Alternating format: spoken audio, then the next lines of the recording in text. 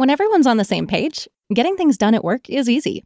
No matter what you do or what industry you're in, how you communicate is key. Everything you type is equally important to collaboration, and Grammarly can help. Think of it as your AI writing partner, empowering you to communicate effectively and efficiently, so you can make a bigger impact in the workplace. 96% of Grammarly users say it helps them craft more impactful writing. And as the gold standard of responsible AI, Grammarly is your secure AI writing partner that allows your team to make their point and move faster. By understanding your writing and context, Grammarly provides relevant, personalized suggestions. And with tone suggestions, you can navigate even the most difficult work conversations. You can also save time from spending hours editing drafts to just seconds with one click. Sign up and download Grammarly for free at grammarly.com/podcast. That's GRAMMARLY.com/podcast. Easier said, done. Every team, every topic, everywhere. This is Believe. When you're in the zone, you need to be focused. Bring your A game with Starbucks Double Shot Energy. Packed with B vitamins, guarana, and ginseng, Starbucks Double Shot Energy is the perfect pick-me-up. And it comes in delicious flavors, including vanilla, mocha, white chocolate, coffee, and their newest flavor, caramel. Own the day with Starbucks Double Shot Energy. Available online as well as at grocery stores, convenience stores, and gas stations nationwide.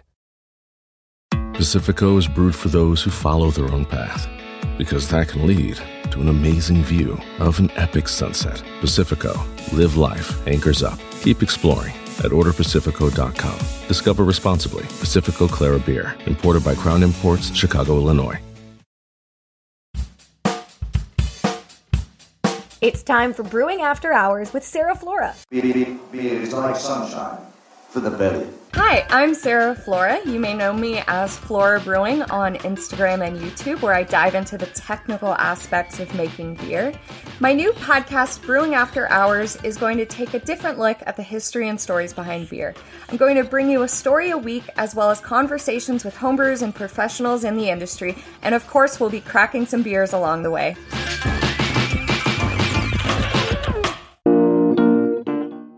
Welcome to Brewing After Hours. I'm Sarah Flora. On this episode, I'm sharing some of my tips for growing your own hops, and you'll also hear from hops expert Dr. Susan Wheeler, co-founder of Hop Revolution in New Zealand. So let's get into it. I have 6 different varieties of hops that I'm going to plant. 2 of them are already growing. 4 of them are still rhizomes, and rhizomes are basically just the root that grows off of a hop. It's kind of like a ginger root. Those are also rhizomes. It's really fascinating because you can basically just grow an entire hop plant from a stick. It's kind of cool. I got a Cascade that was already sprouting from the place that I ordered them, and I have a Centennial that I actually kind of urban foraged a while back, and that guy's a couple years old, but he's been living in a pot, and he's so sad. And when I say he, I actually mean she, because we are only using the female versions of the hops. Typically that's what you can buy unless you're trying to do an ornamental thing. But if you're trying to buy hops to make beer with them or to make tea with them or whatever, you're going to want to get female hops because they're the ones that make the cones. My Centennial is one of my favorites because I got it from one of my favorite gardens in Los Angeles. And it's the only one that survived the move from the apartment to the house. All my hops pretty much fried like no one's business last year. They actually ended up dying. So we're starting fresh, new place, new me, and pretty soon, well, maybe not this year, maybe next year, because it is very late. We're planting these in June. We're going to be able to actually make some beer with these. And the one thing that I always struggle with is actually tagging which hops are where. So I'm going to make an effort to do that. I think I might just write it on my wall, which sounds really trashy, but oh well. So why do we want to plant our own hops? One thing you can do when you actually have your own hops growing is make a wet hop beer. And a wet hop beer is essentially just using fresh hops. Most of the hops that you buy, unless you're like super lucky and live in Yakima or whatever, they're all going to be dried and kilned to some degree, or pelletized and whatnot. So basically you are able to use the freshest version of the hop, and you get a lot of like grassiness from the fresh hops. It's truly a spectacular flavor that you can get pretty much only from using them fresh. And I've never really made a good one fresh, so I'm honestly hoping I get at least some cones this year, but we will see. Some other things you can do with hops are make hopped tea. It's really relaxing. It's kind of like a chamomile. Hops are basically a sedative, which if you drink a really heavy IPA, you might know. They always make me fall asleep.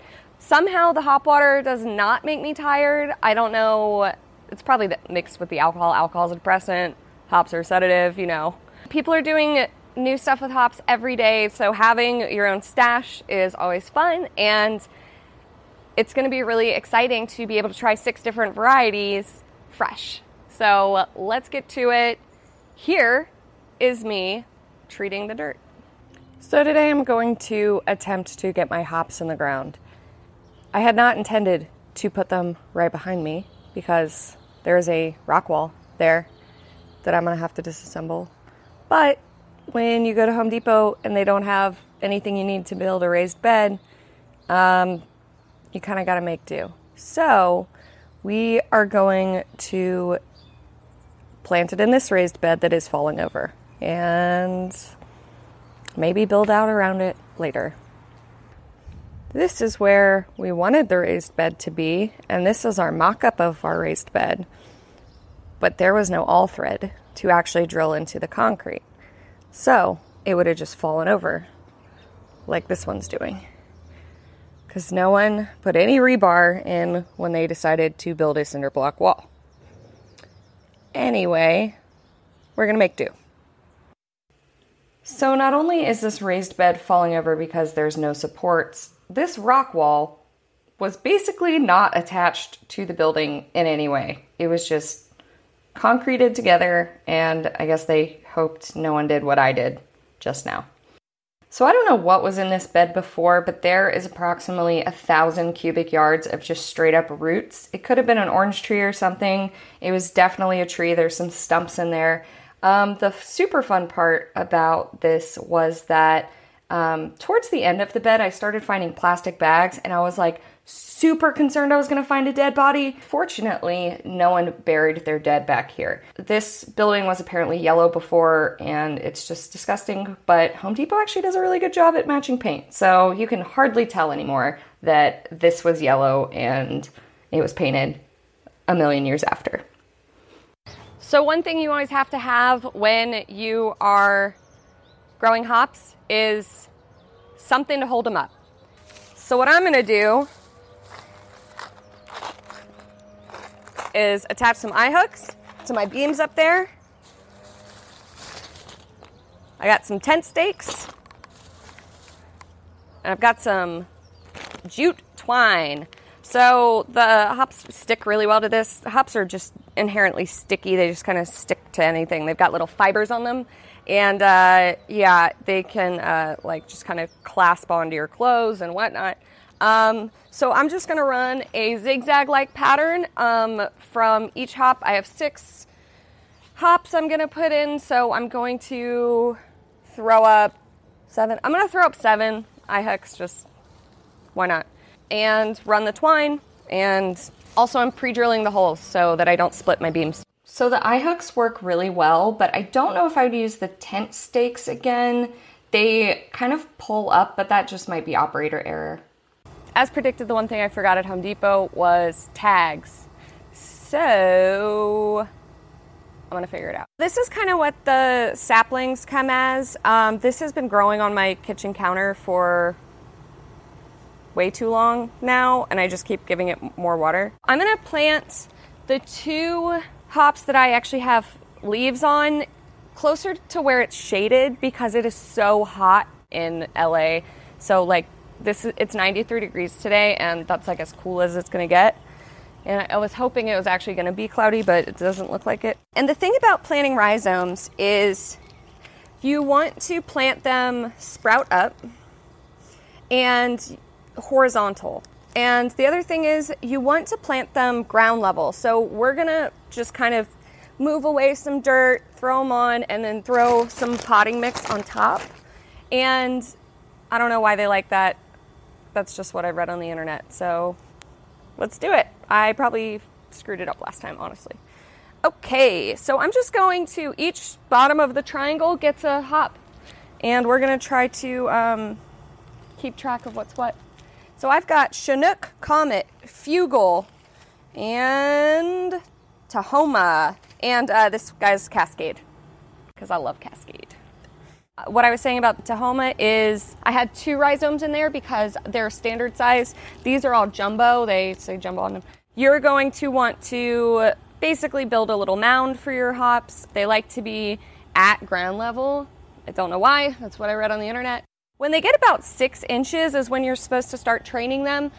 For your first year, you're not supposed to really trim them until like they get really high, and then you can trim the bottom leaves to prevent any like mildew, etc. There's diseases that can live in the soil that if the leaves on the bottom are touching the soil, it can pass along to the plant, so you don't want that, obviously. One of my tips that I use for everything in my garden, and not to brag, but I'm getting pretty good at gardening, neem oil. Neem oil is a insecticidal soap, and it helps with spider mites, powdery mildew, pretty much anything. As long as I usually spray my garden about once a week, just preventatively, and the same kind of sprayer that I use for my sanitizer, I use that on my plants, and always spray at night because it is oily. So if the sun hits it, I've actually burned some of my tomatoes spraying. Well, I just used too high of a concentration because I was at the end of my sprayer. Be careful of that, but it's kind of a miracle. It's amazing, and it's all certified organic. It literally comes off of a tree. You can spray your tomatoes, rinse them off, and then eat them, and you're going to be fine. I do pretty much everything organically in my garden just because I'm honestly just afraid of chemicals.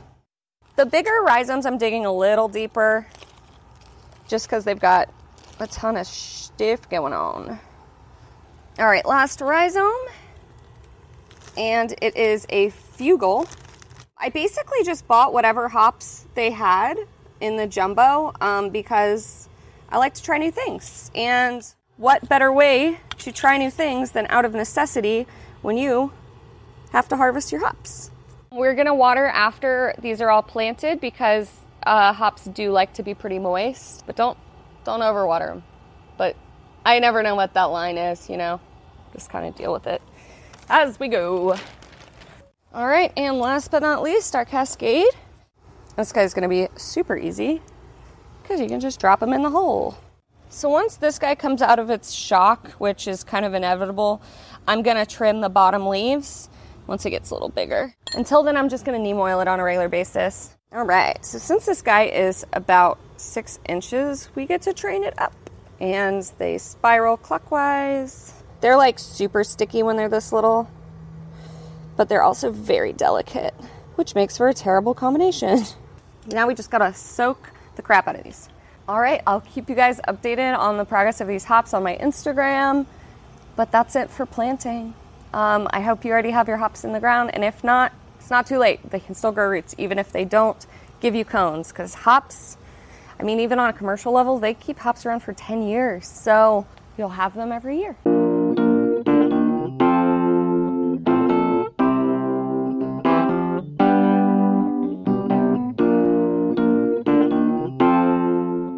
Let's hear from Dr. Susan Wheeler, a plant scientist who co-founded Hop Revolution with her husband, Carrie Skilton. Hop Revolution is on a mission to supply New Zealand-grown hops directly to local and international craft brewers.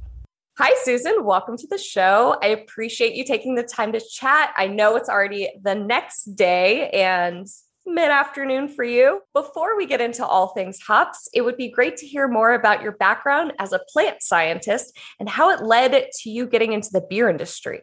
Thanks, Sarah. It's really nice to chat with you. So my background is I'm a plant scientist. I started many years ago at a biotech company. So that was my first job out of university. And after a while, I decided to go back and do some more study. So I actually moved to Australia and I did a PhD in viticulture research. And that was, of interest to me, because obviously grapes are one of the cool plants you can study from a purely scientific point of view, but obviously from a drinking point of view too. And I did probably about 10 years in the industry, and then moved my family back to New Zealand. And it's probably quite sacrilegious to say as a New Zealander, but I find Sauvignon Blanc fairly boring. And from a scientific point of view, it's not very interesting. So I started reaching out and trying to think what else I could turn my skills to. And honestly, it was a pretty easy move from grapes into hops. So I started doing some research now probably a good nearly 9 years ago. And from that, it became a research project that then turned into this actual pretty large commercial endeavor, which is what Hop Revolution is today. Yeah, that's fascinating. It's kind of funny to see you go from wine to beer. Out of my own curiosity, is there a lot similar in grapes and hops, or are they like completely different species? Yeah, so I mean, from a growing perspective and everything else, completely different. But I guess one of the big things that I find really interesting is, in both cases, I sort of feel like I'm just the grower. So, in the grape world, we used to have these great arguments that, good wine was either, made by the people growing the grapes, or the winemakers would try and claim that it's, they could turn bad grapes into fabulous wine. And what I am really intrigued about in the hop world is I can give my hops to 10 different brewers and they will produce 10 different beers with them. And so that's what I really love. It's almost like hops. I'm just a provider of an ingredient to you brewers, and what you do with it and how you put your own spin on it. That's really fascinating. Yeah, I find hops are so versatile. And malt is also very versatile, and you can do so many things with like the same ingredients. And I think that's why people are always like blown away that beer is made from 4 ingredients typically. And it's just different combinations of different kinds. And it always turns out different no matter what. And we've got so many varieties. And all those layers of complexity, like when you hop, how you hop, what yeast you use, all of that stuff. It to me, it's more complex than grapes. And I'm only saying that now, obviously, because I'm in the hop world. But, I never thought that you could derive quite so many different wines from grapes grown on the same vineyard. So how does growing hops in New Zealand compare to other regions, like your climate, soil, anything you run into that we might not in the US or in Europe? Yeah, well, obviously the biggest difference here is just the scale of our industry. So, we're a lot smaller than obviously both the American and the European, and in most cases individual countries, even within Europe. So currently there's probably around 2,000 acres of hops grown in New Zealand, and that's really increased dramatically over about the last 3 or 4 years. So it's probably almost doubled in that time. But still, compare that to, the size of a large Yakima hop farm, and that would be one farm. The geography in New Zealand, where all our farms currently are, is there's lots of little small valleys. And it means that there's quite a big difference in farm to farm. So where we grow, for example, we're actually the earliest farm to probably start picking in New Zealand, which is hard because it means I can't watch what my guys on other farms are doing and see if we're making the right picking decisions. But there's probably almost 2 weeks between our farm and some of the other farms, which across a small picking window of about 6 weeks is quite significant.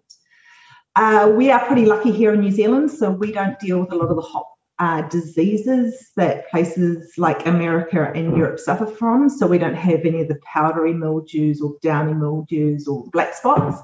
So it does mean that we can farm pretty low input with sprays, pesticides. We can use biological controls for some of our insects. So I suppose the flip side would be that makes our farming, you would say, easier to manage. But again, it's an industry here in New Zealand that's going through a bit of a resurgence, thanks to you craft brewers overseas showing interest in our varieties. So there's a lot of stuff we're doing at the moment, just getting better practices, building new equipment and stuff like that. Yeah, I keep seeing New Zealand hops come up, and I think that since I started brewing, it's just exploded. Everyone wants to be using New Zealand hops. And I'm probably going to pronounce this wrong, but Motueka was always my favorite when I started. And man, I went through years and I was like, this is going in every single beer. I love it. It's delicious. That's what I like to hear as a hop grower. I think, oh, that's perfect. Yeah, we're pretty lucky in New Zealand. So we had a couple of amazing plant breeders who created almost all the New Zealand varieties. And what was really interesting is, when you look back at a variety like Nelson, that was bred, probably started its breeding journey about 30 years ago. And beers that were being drunk 30 years ago, on the whole, look very different to beers being drunk now.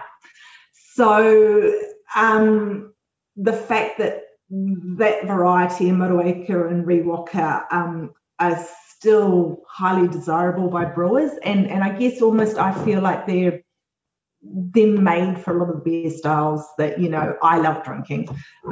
As a hop farmer, obviously the more hops the better in my view. So we're pretty fortunate to be able to have the demand there from brewers across the world. And the fun thing to me is we're getting our hops into breweries in Europe. So, when you're getting a Polish brewer requesting to use New Zealand hops, it's pretty exciting because they obviously grow and have grown, hops for their own industry for hundreds of years. Yeah, it's such an international community. It's so interesting. And I have a lot of listeners who are actually international, and it's always so surprising to me, like how universal beer can be. And I love that too. I mean, especially obviously in the last year, we've been pretty much, stuck here on our island down the bottom of the world.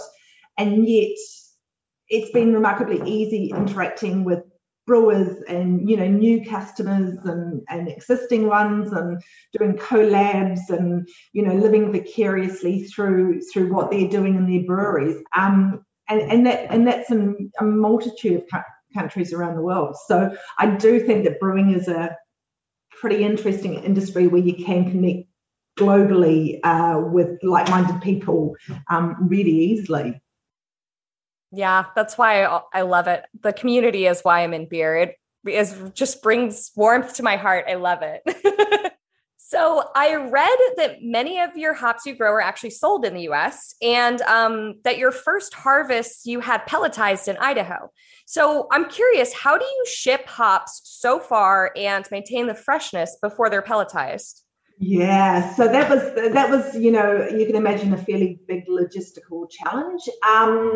We don't have our own pelletizer here in New Zealand. It's a pretty, for the scale of what we need, it's a huge amount of capital. And we were pretty lucky through years of visiting, guys in the States. We connected with Mill 95 in Idaho. So what we did is, we harvested our hops. We had our bales, on the ground. Within a matter of hours, those were shipped to a cool store, and they were kept there for about 7 days to allow the whole bale to come down to, 2-3 degrees Celsius. Then they were shipped up in refrigerated containers all the way to Seattle. Then from Seattle, they were trucked again in their refrigerated containers.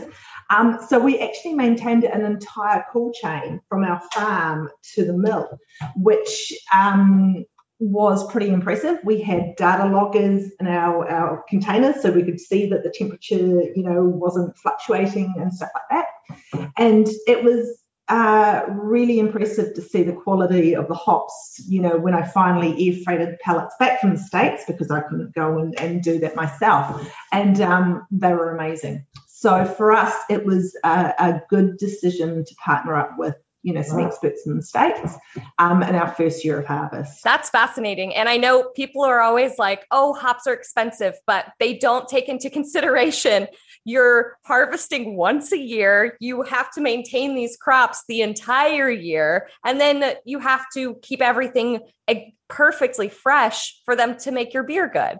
So it completely makes sense when you think about it in those terms. Yeah, and that's what I, really love with brewers, the ones that we sort of worked with, and sort of when we've explained how we sort of, are trying to maintain quality and, what that means for the pricing. And, we're certainly not the cheapest hops on the market, but we're really finding that the brewers, because it's such a point of difference to them and what the beers that they make, then, if we can deliver what we say and, touch wood to this point, we're doing an amazing job.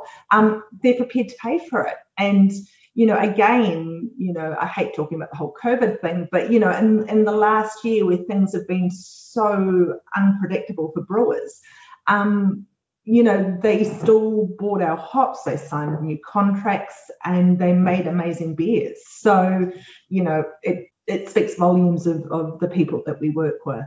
Yeah, it's just so inspiring to see how everyone's handling COVID and how a lot of breweries have come together to support each other. And, it's just back to the community aspect again. It's just lovely. Yeah, it totally is. So has the demand for New Zealand hop varieties grown since you began Hop Revolution? I know you just said that you basically increased the acreage by double, because like when I was starting, I vaguely heard of New Zealand hops, but then I got super into them. And now I know everyone's super into them and all the new varieties coming out of New Zealand.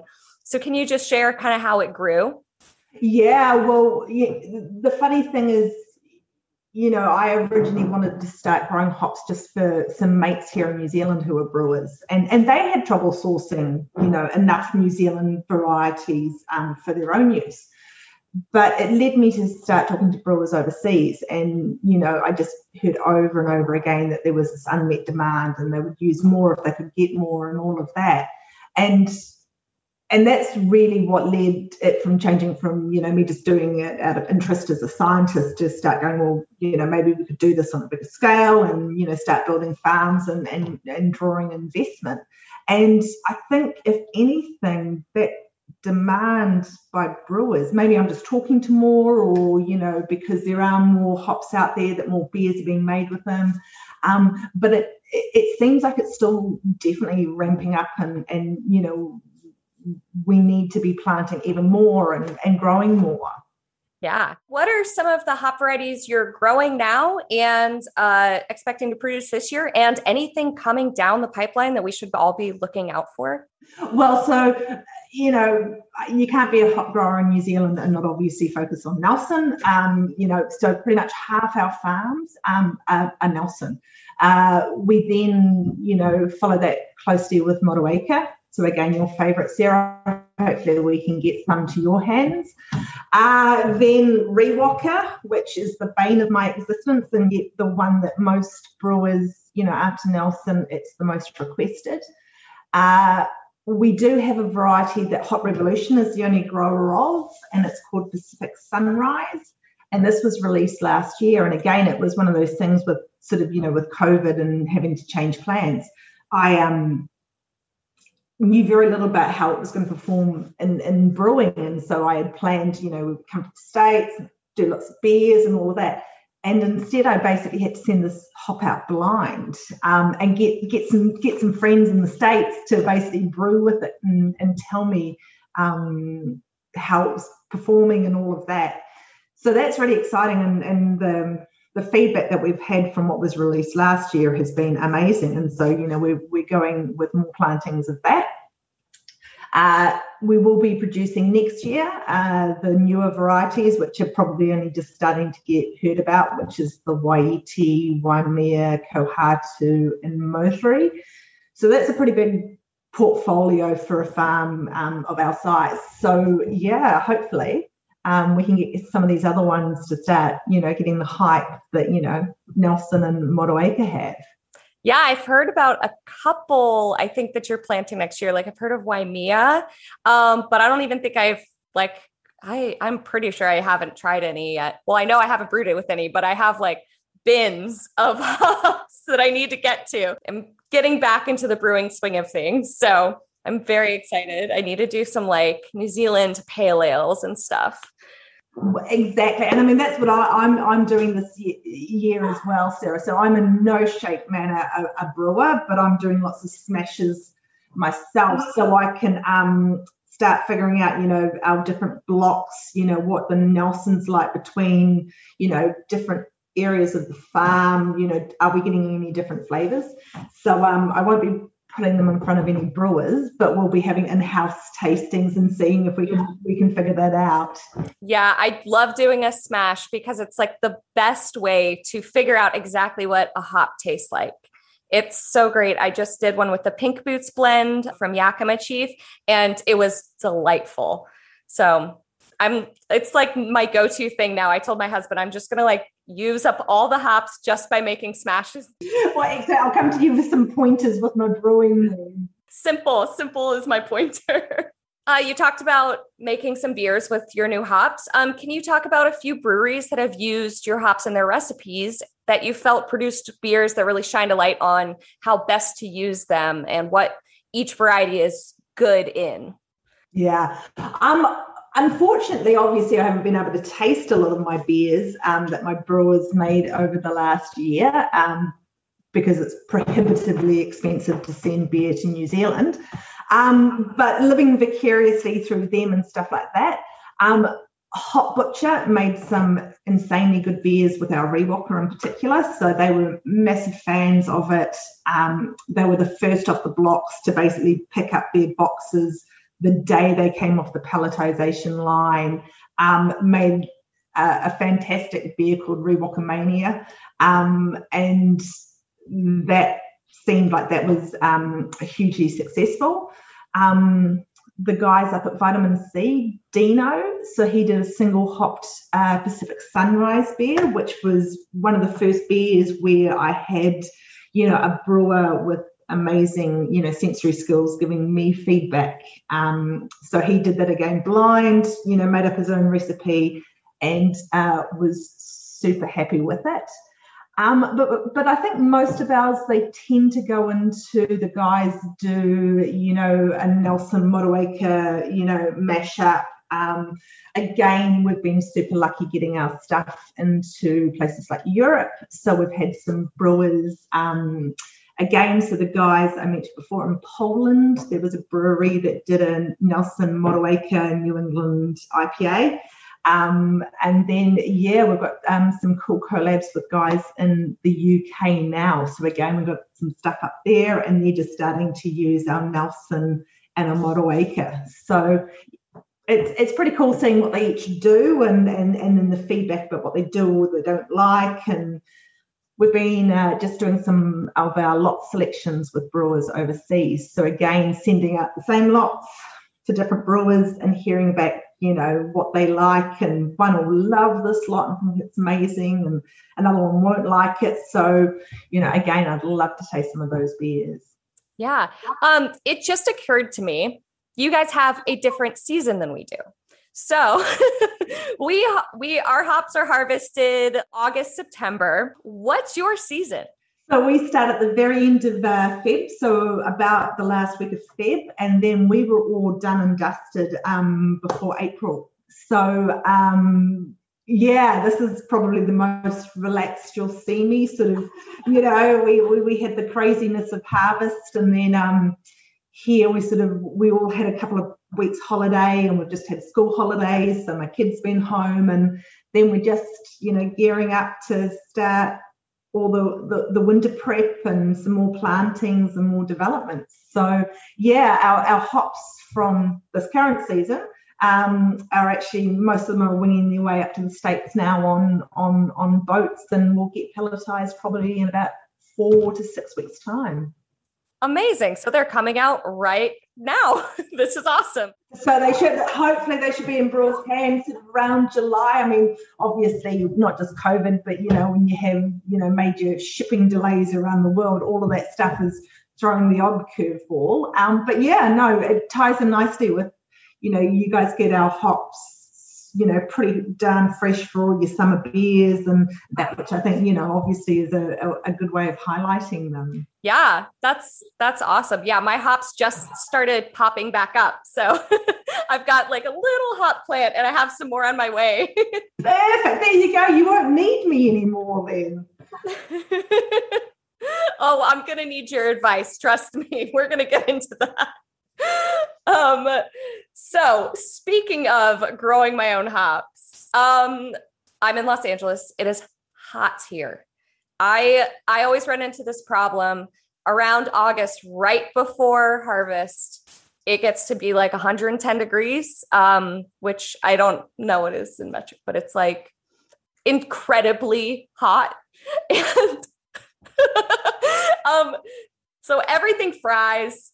But do you have some growing hop tips for all of us homebrewers who are growing our own hops and have no idea what we're doing? To be fair, Sarah, I didn't have any idea what I was doing at the beginning either. Hops are like weeds. Once they get going and established and all of that, I think it's actually pretty hard to kill them. The biggest problem I sort of see with home growers is often, have you got them in the ground or have you got them in a pot scenario? I had them in the pot, but I just moved to a house where I'm going to put them in the ground. And I think that was my biggest problem. So that's it. When we sort of dig up hop plants in our field, like they go down, sometimes up to like 6 foot. So that's how much the root rhizomes like to grow. So you can imagine if you've got one plant in a pot, you're going to quickly deplete, all your nutrients, your soil, water, all of that. So I can imagine in LA trying to get these plants to drink enough water, at harvest, because that's when they've got the most vegetative material on them, is tough. I also know, obviously, and you would know too, that hops are quite day length dependent. So the closer you go to the equator, the less well they perform. So that's why when you look at the states, obviously, Yakima and Oregon and Idaho, you get a big switch in daylight hours when you switch from long days to short days. That increases yield. Oh yeah. I go to Washington all the time, and I went to Hop Harvest a couple of years ago. And in the summer, the days there are like 12 hours of daylight. It is way more. It's like 5 a.m. to like 11 p.m. is daylight. Yeah. You get 6 hours a night. It's crazy. Your like whole rhythm is thrown off, but I can imagine that hops probably love that. Yeah, well, that's what helps initiate their flowering. So, that's why after the longest day, doesn't matter if it's in the northern hemisphere or in the southern, that's what basically tells the plant to start sending out their sidearms and to start flowering. So again, where you being in LA, that might be a bit of a problem too for you. But you get them in the ground, get lots of water on them. They love heaps of nitrogen while they're growing early in the season. But when they start flowering, you want to increase the potassium and the phosphorus to help those cones form. And yeah, I reckon you can do it. Yeah, I'm really excited. I've been wanting to get them into the ground for so long, but I was in a second floor apartment before and I had like blacktop surrounding, and finally got a spot. We're building raised beds. Like next weekend, we're going to buy lumber to build raised beds. So hopefully it works out this year. I'm sure it'll be much more successful. Yeah. So what does the future hold for Hop Revolution, and where can people keep up with what you're doing? So Hop Revolution, we're finishing our second farm development. So we've got to build another whole harvest facility, all of that before harvest next year. So before February next year.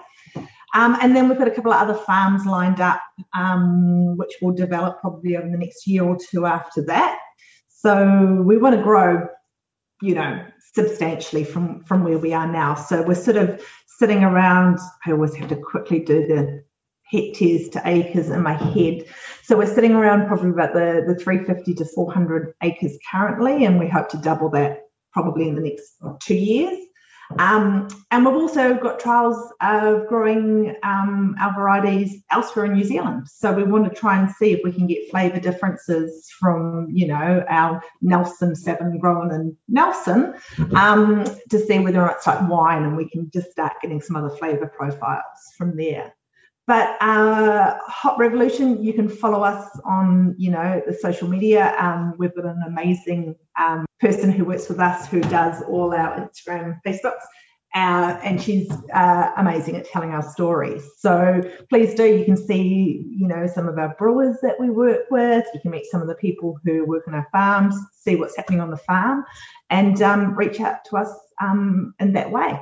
Well, thank you so much for joining me. I really appreciate it, and hope to one day come visit New Zealand, probably in the far future. Drinking beer, it makes you happy. It makes me happy too. It's truly manna from the gods of Satan. Let's raise a toast, drink it up, sip it down, gallop it.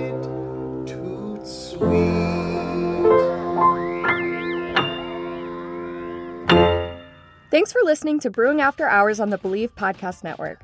Find the show and lots of other great shows at Believe.com. If you're digging the show, please subscribe and rate the show on your preferred streaming platform. A special thank you to Honus Honus, the lyrical genius behind my favorite band, Man Man, who created the song you hear at the beginning of my podcast. Beer is like sunshine for the belly. Check the band's new album and more at manmanbands.com and at manmanbandsband on Instagram. If you're looking for some homebrewing tips, make sure to follow me on Instagram at Flora_brewing or subscribe to Flora Brewing on YouTube. For ad-free brewing tutorials and reviews, plus more one-on-one experience, become a Patreon member. It's just Patreon.com/Flora Brewing. Now I really need a drink. I'll catch up with you all next week. Thanks again for listening, and a friendly reminder to support your local craft brewery. When you're in the zone, you need to be focused. Bring your A game with Starbucks Double Shot Energy. Packed with B vitamins, guarana, and ginseng, Starbucks Double Shot Energy is the perfect pick-me-up. And it comes in delicious flavors, including vanilla, mocha, white chocolate, coffee, and their newest flavor, caramel. Own the day with Starbucks Double Shot Energy. Available online as well as at grocery stores, convenience stores, and gas stations nationwide. Pacifico is brewed for those who follow their own path, because that can lead to an amazing view of an epic sunset. Pacifico. Live life. Anchors up. Keep exploring at orderpacifico.com. Discover responsibly. Pacifico Clara Beer. Imported by Crown Imports, Chicago, Illinois. Thank you for listening to Believe. You can show support to your host by subscribing to the show and giving us a 5-star rating on your preferred platform. Check us out at Believe.com and search for BLEAV on YouTube.